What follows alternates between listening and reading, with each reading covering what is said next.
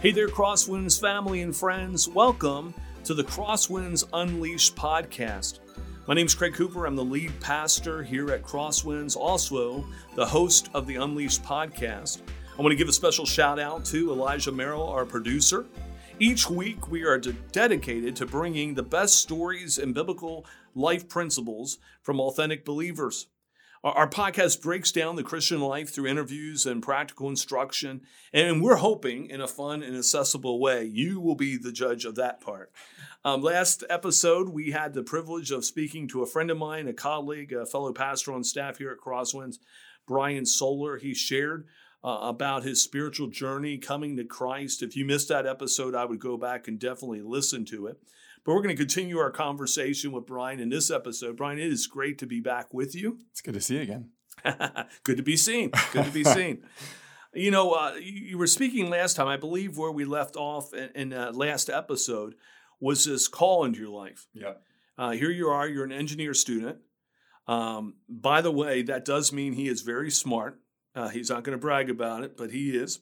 He's going in this engineering. He's getting this offer, right, to go to his bigger engineering school. Correct. Family is so excited, right? Yeah. I mean, I can only imagine. You've arrived, and then you share the news. Well, I have arrived, but it's a different decision. Yeah. Go into that a little more. You in your last episode, you used the word quite a bit, follow. That as a follower of Christ, and it should make sense, right? As a follower of Christ, we are to follow Christ. But here you are. My guess is, you've 2 years of engineering school already, getting ready for this. Yeah. It's been a goal of yours. You see this amazing opportunity, but you know God is calling you to something else. Venture into that with us a little bit. Yeah. So I had, like I said on last week's episode, that this kind of call into ministry happened while I was on a missions trip. It was very clear that God was asking me to go into student ministry. And I should have prefaced this. My dad is an engineer. And so I kind of idolized his profession growing up. And I loved working on things and building things and inventing things and creating. But I remember specifically when I was probably in high school, my mom said something like, why don't you want to do something like John, your youth pastor? Because your dad has to travel a lot. And I remember telling her I couldn't fathom the idea of public speaking. You know, I don't even like my own peers. I don't like teenagers. You know, I would never do something like that. And so here I have dangerous words, by the way. That is true. So here I have this call in my life, and my dad, who's just an amazing man, very rationally thinking, is like, hey, you're getting a really great scholarship offer. You got 2 years left. Get your bachelor's in mechanical engineering, and then go on to do this thing. And in my head, I was trying to rationalize that as, oh, maybe God, maybe I could do engineering, but maybe I can go build wells in Africa or something. You know, I was trying to squeeze like my will into God's will a little bit there, but I really felt like God wanted me, and it's hard to describe, but he needed me, or he didn't need me, but he wanted me in youth ministry, and he wanted me in it sooner than later. And so it was, like I said, there was no excitement when I got that letter from that larger engineering school. Everyone else was excited, and I knew there was a possibility I'd get into it, and so it was kind of competitive, and I did, but that was it. I put it back in the envelope and called the college and declined. And then I immediately enrolled in, I think I shared Indiana Wesleyan University, transferred in as a junior. So I was a little bit behind the eight ball. I missed some earlier education classes there for pastoral ministry, but got my biblical studies degree. I love it. It's a bachelor's of science because I carried so much science credits into that program. It was kind of fun. And so just long story short, just God affirmed the calling by allowing me to kind of have an internship role here at the church that I grew up in, that I loved, that had meant so much to me. And while I was completing kind of that internship time period, finishing up my degree, the youth pastor position opened up. And I'd already been kind of serving and interning in that. And it was kind of just this natural transition. And, 2.5 years after I said no to engineering, and yes to leading teenagers for God, here I am being the youth pastor at the church I grew up in, which was like the dream. So that was, for me, that was a legitimate calling from God, and he aligned all of this to happen. And so just some really fruitful years of ministry resulted from that, really challenging ones. And early on, I mentioned I didn't like public speaking, and was super nervous about it.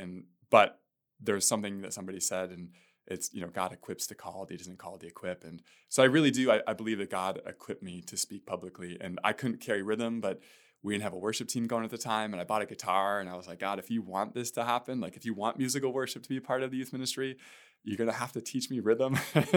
and by God's grace, he gave me 4 chords in rhythm. And I were able to kind of start a worship team, which is now fully run by students, multiple teams. It's just awesome how God's blessed that ministry. So yeah, it's been a really cool journey. And like I said, if I didn't say yes to that, I wouldn't be here today. I don't think I would be married to Becca. I wouldn't have my son, Charlie.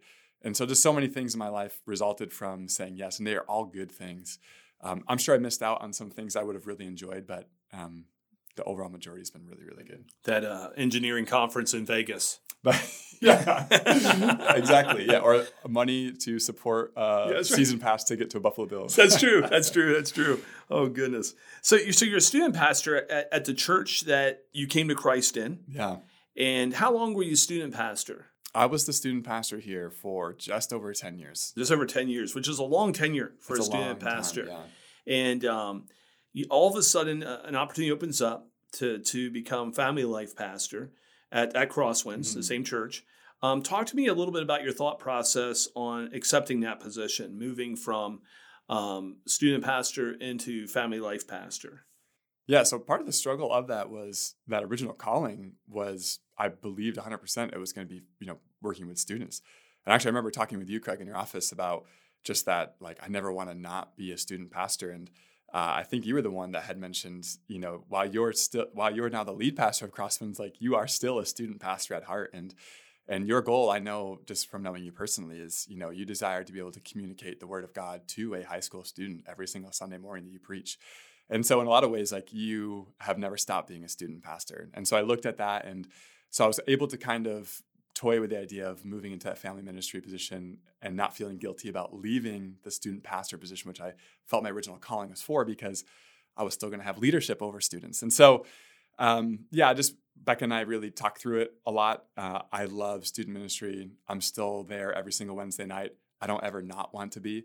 I just love our student base so much. And I just love that age group. They're so impressionable. They're passionate. They haven't been bogged down yet by toils of this world. And they have opinions, but they're very easily swayed, which is good and bad in some ways. But these are like the most impressionable years for them. So I love being a chance to influence them. But I really was, now here I am. I've got a 3-year-old. I'm a parent. I've an established marriage, and Becca and I have been kind of longing to want to begin to influence more families like that. And so this opportunity opened up where, kind of really attractive to get a chance to pour more into parents and to young kids as well as students, and to work with a bigger team. And so I was really excited and humbled that was kind of the next step for me here at Crosswinds. And it's been a really great transition. I love the team I work with. Our students are super well taken care of and all that. So. And I should say, you took that position, 2.5, 3 months? 6 weeks. 6 weeks. Oh my goodness. 6 weeks before the COVID shutdown in March, last March, a year ago March. And so what a challenge.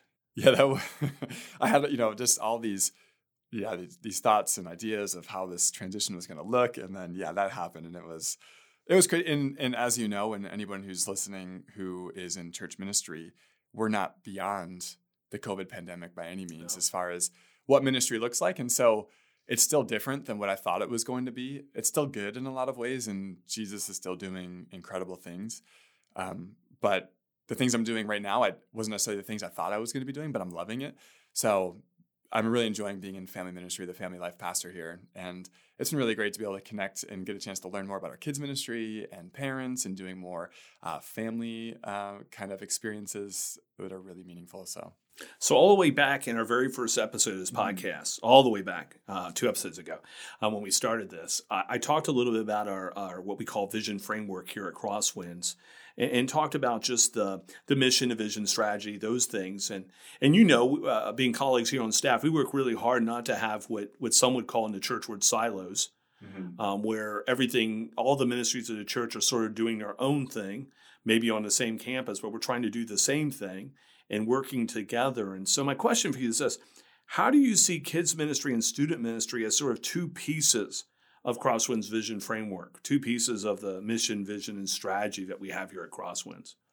Yeah, I'm sure that if you have been a part of Crosswinds' church family for really any length of time, you've probably heard from the stage, or at least somewhere, it said that kids and students are not the church of tomorrow, they're the church of today, the church of right now. And that's something I really appreciate about your leadership, Craig, as lead pastor, is you've pushed and advocated for this consistently during your time here.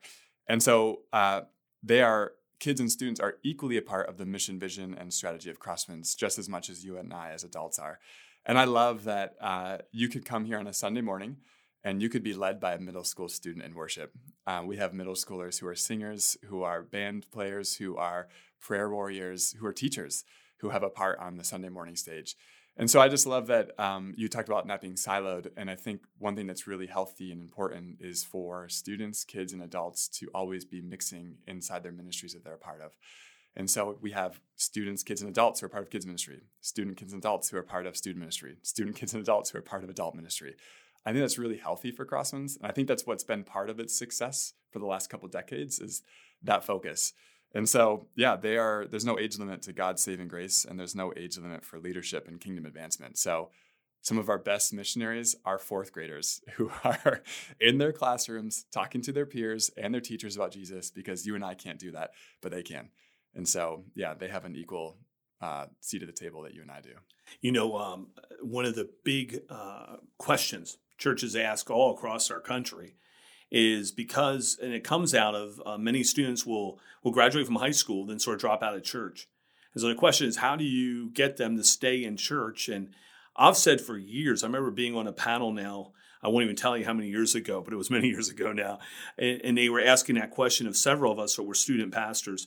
And at the time I had just transitioned from student pastor seminary, and then I was lead pastor. And I remember sitting on that panel and I said, well, the problem is that they had never been part of the church. Mm-hmm. They had been in a silo of children's ministry, the silo of student ministry. Then all of a sudden, they're to become a part of something they had never been a part of. And I said, what we had found in the church I was at, and I think it's still true here, by the way, even maybe in a broader sense, actually, that when these kids and teens, and when they're a part of the church, like we're talking, it's not on their mindset not to. They go to college and they find where to plug in. That's just sort of part of their spiritual DNA. And I think, to try to create that after the fact can be really problematic. And that may be a conversation for another podcast, but just the idea of we are the church and the children are the church. Both of us God used as kids to reach and help our family and all those type of things. And so it's just great to see your leadership in that area. If I could just get on a soap mat real quick. Yeah, please. Not a box. No, that's fine. Mat, real quick. Yeah, that's right. Just talking about what you said about just not having a seat at the table. I think it's something like 70% of those who come to faith in Jesus will come to faith in Jesus by the time they graduate high school. And if that statistic is true, which all evidence points at that as reality, we would be insane as a body of believers to not pour and invest in that age group, that generation. And so I just think, the fact, adults need kids and students just as much as kids and students need adults. That's true.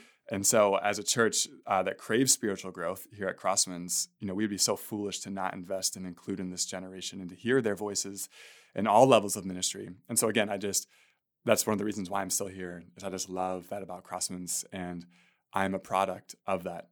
I was reached, I was raised, and I was released as a middle school student, and we're doing that today. And that's so valuable. That's awesome. And I totally agree with you 100%. As you're looking at sort of this position, right, as pastor to family life, right, family life pastor, pastor to the families and helping them with their children and teens and so forth, what challenges do you see families facing today? A lot. Yeah, absolutely. And always have, right? But yeah. Next question. Exactly. No, yeah. There's so much. And I think every generation says something to the effect of like, it's never been like this. It's never been. But if you look back in history, there's a lot of things that have been the same. One thing but getting away from like specifics, I think something I really see families struggling with, and even myself included, all of these are things that I've experienced myself. One of them, are the things I think families struggle with, is scheduling. I think in some ways we've forgotten the significance of the home and all that it can be. The home is a physical shelter, of course, but it's not just a physical shelter. It's an emotional, mental, and spiritual shelter for our kids. And the family unit, I think the home can be an incredible place of safety and growth for our kids. But a lot of families, I think, struggle with scheduling. And it's very common to hear of families who overcommit themselves and who are away from the home for far too long. And I think it just strains them so bad. That was probably one of the things I was most excited about, if I can use that term, for the COVID pandemic, is that families got to be home together. And I heard of families who were sharing meals for the first time in months. And it kind of broke my heart because that was something that my family modeled for me growing up. It was kind of like a mandatory family dinner time. We're all together talking about our days, processing. And I thought that was so valuable. And I could not imagine not having that in my life. And so whether parents are overcommitted or kids or both, it doesn't matter. It can just end really badly. And so I think scheduling is really hard. And then the second thing I can think of, and there's a lot, but the second thing I'll say is just intentionality. From the moment, this is just crazy because like I said, I've got a 4-year-old now, right? So from the moment of birth until a child turns 18, I think it's something like we have 6,570 hours with them. So if you take away like the 8 hours that they're sleeping, that drops down to just over 4,000 hours we have with them. And then you take away the time in school and sports and friends. Our time with our kids is very, very valuable and it's fleeting. And every minute that goes by is one less minute that we're going to have with them in these most impressionable years. Now, after they're 18, obviously you're still connected to them, but your child becomes who they are based on these years that they're experiencing growing up with you. And so I've been super guilty of this, but I've been really trying to catch myself lately. When Charlie's in the room, the same room that I'm in, I try to put my phone away. And that seems like such a simple thing, but Becca and I, we had a spontaneous date night a couple years ago, and we just observed like one of the saddest things I've ever seen was a family of 5 came in, young kids, they sat down, were seated, and they all pulled out smartphones. And for an hour, an hour, they were on their phones while they ordered, they waited, and they ate, just personally being entertained. And it broke my heart. I was like, this is crazy. And it was a learning experience for Rebecca and I that we just never want that for Charlie and for our family if there's ever any other kids. And so, yeah, I know that's kind of a lot, but just we don't have much time with our kids. And smartphones are super attractive and they're alluring. And so is this technology. It's just crazy. There's a lot of things vying for our attention. But I think if you have young kids at home, or if you have kids at home right now, under your roof, your attention needs to be focused on them as much as possible. And I know you need a break and entertainment's great and all that, but yeah. No, that's great. That's great advice and certainly something that and anyone who's a parent out there is challenged by. And even if you're not a parent, I'm guessing are challenged by scheduling and the whole idea of intentionality within any relationship is a real challenge there. Let's sort of turn the corner here, but stay on that topic a minute because you talked about really when you start to break down those hours, and you did that so well to say, really, we don't have as much time as we think we do with our kids. Mm-hmm. So let's take advantage of that.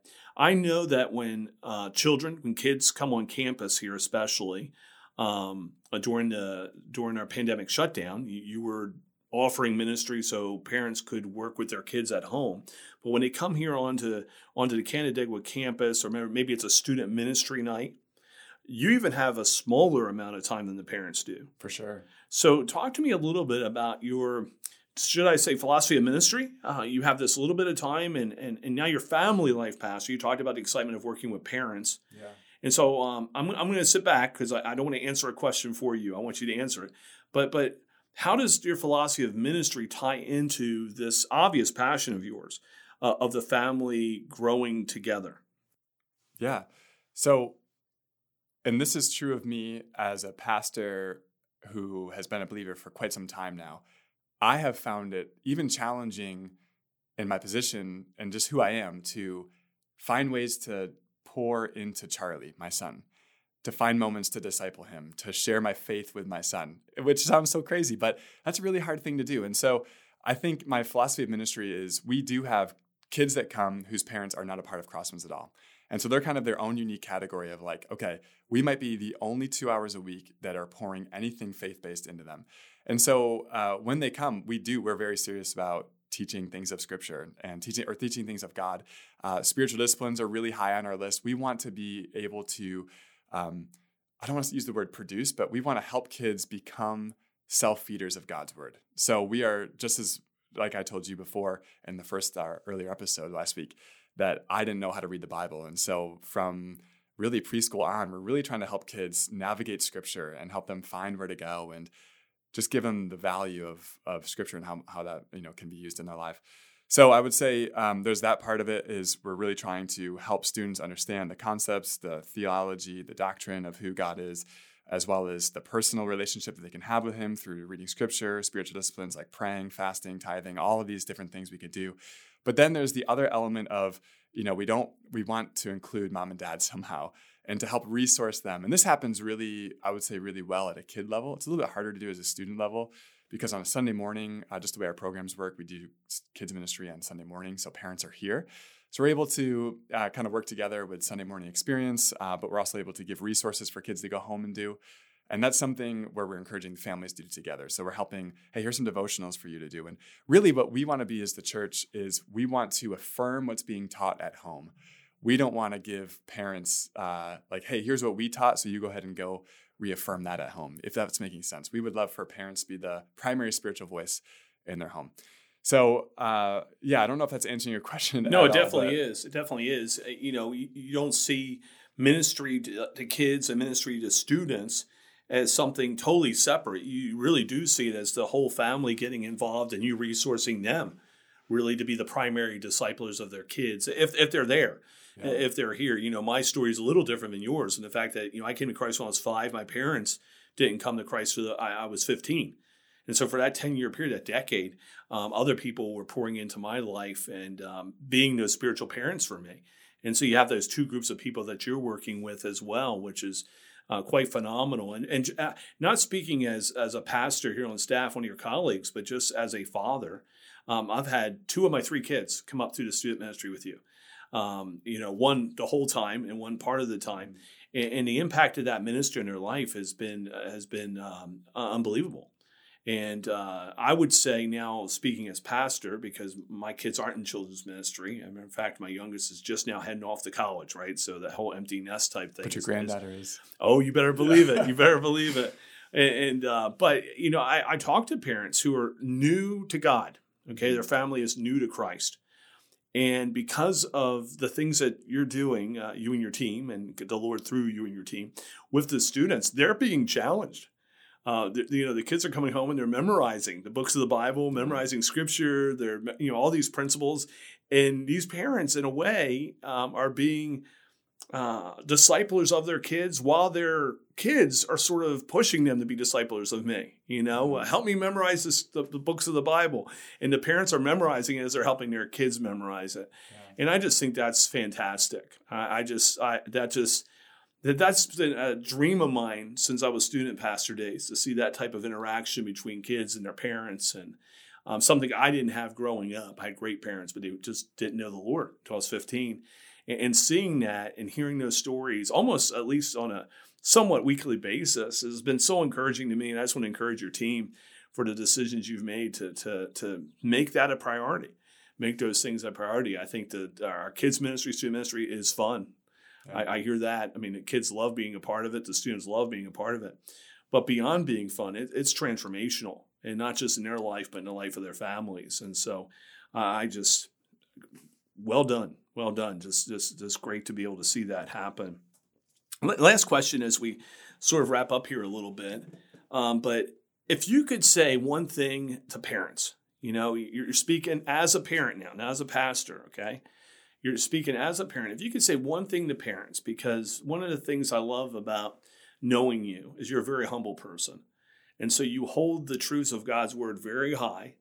You certainly are a great example of someone who's striving to be like Jesus, and yet you're honest to say, look, I'm not perfect in this. You don't use it as an excuse, but you're not putting on this this false front that you got it all together.